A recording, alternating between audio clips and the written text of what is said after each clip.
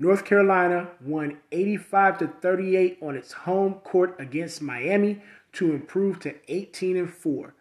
The 24th ranked Tar Heels got a double-double from guard Alyssa Ustby, who shot 5 of 6, scoring 11 points with 10 rebounds.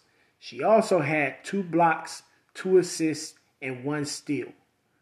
This was the 6'1" sophomore's 9th double-double of the season. Miami dropped to 12-9 in the loss. Thanks for listening to the Women's Basketball 2K22 Hoops Report by Winners Only Podcast Collection. Thanks for listening to the Women's Basketball 2K22 Hoops Report by Winners Only Podcast Collection.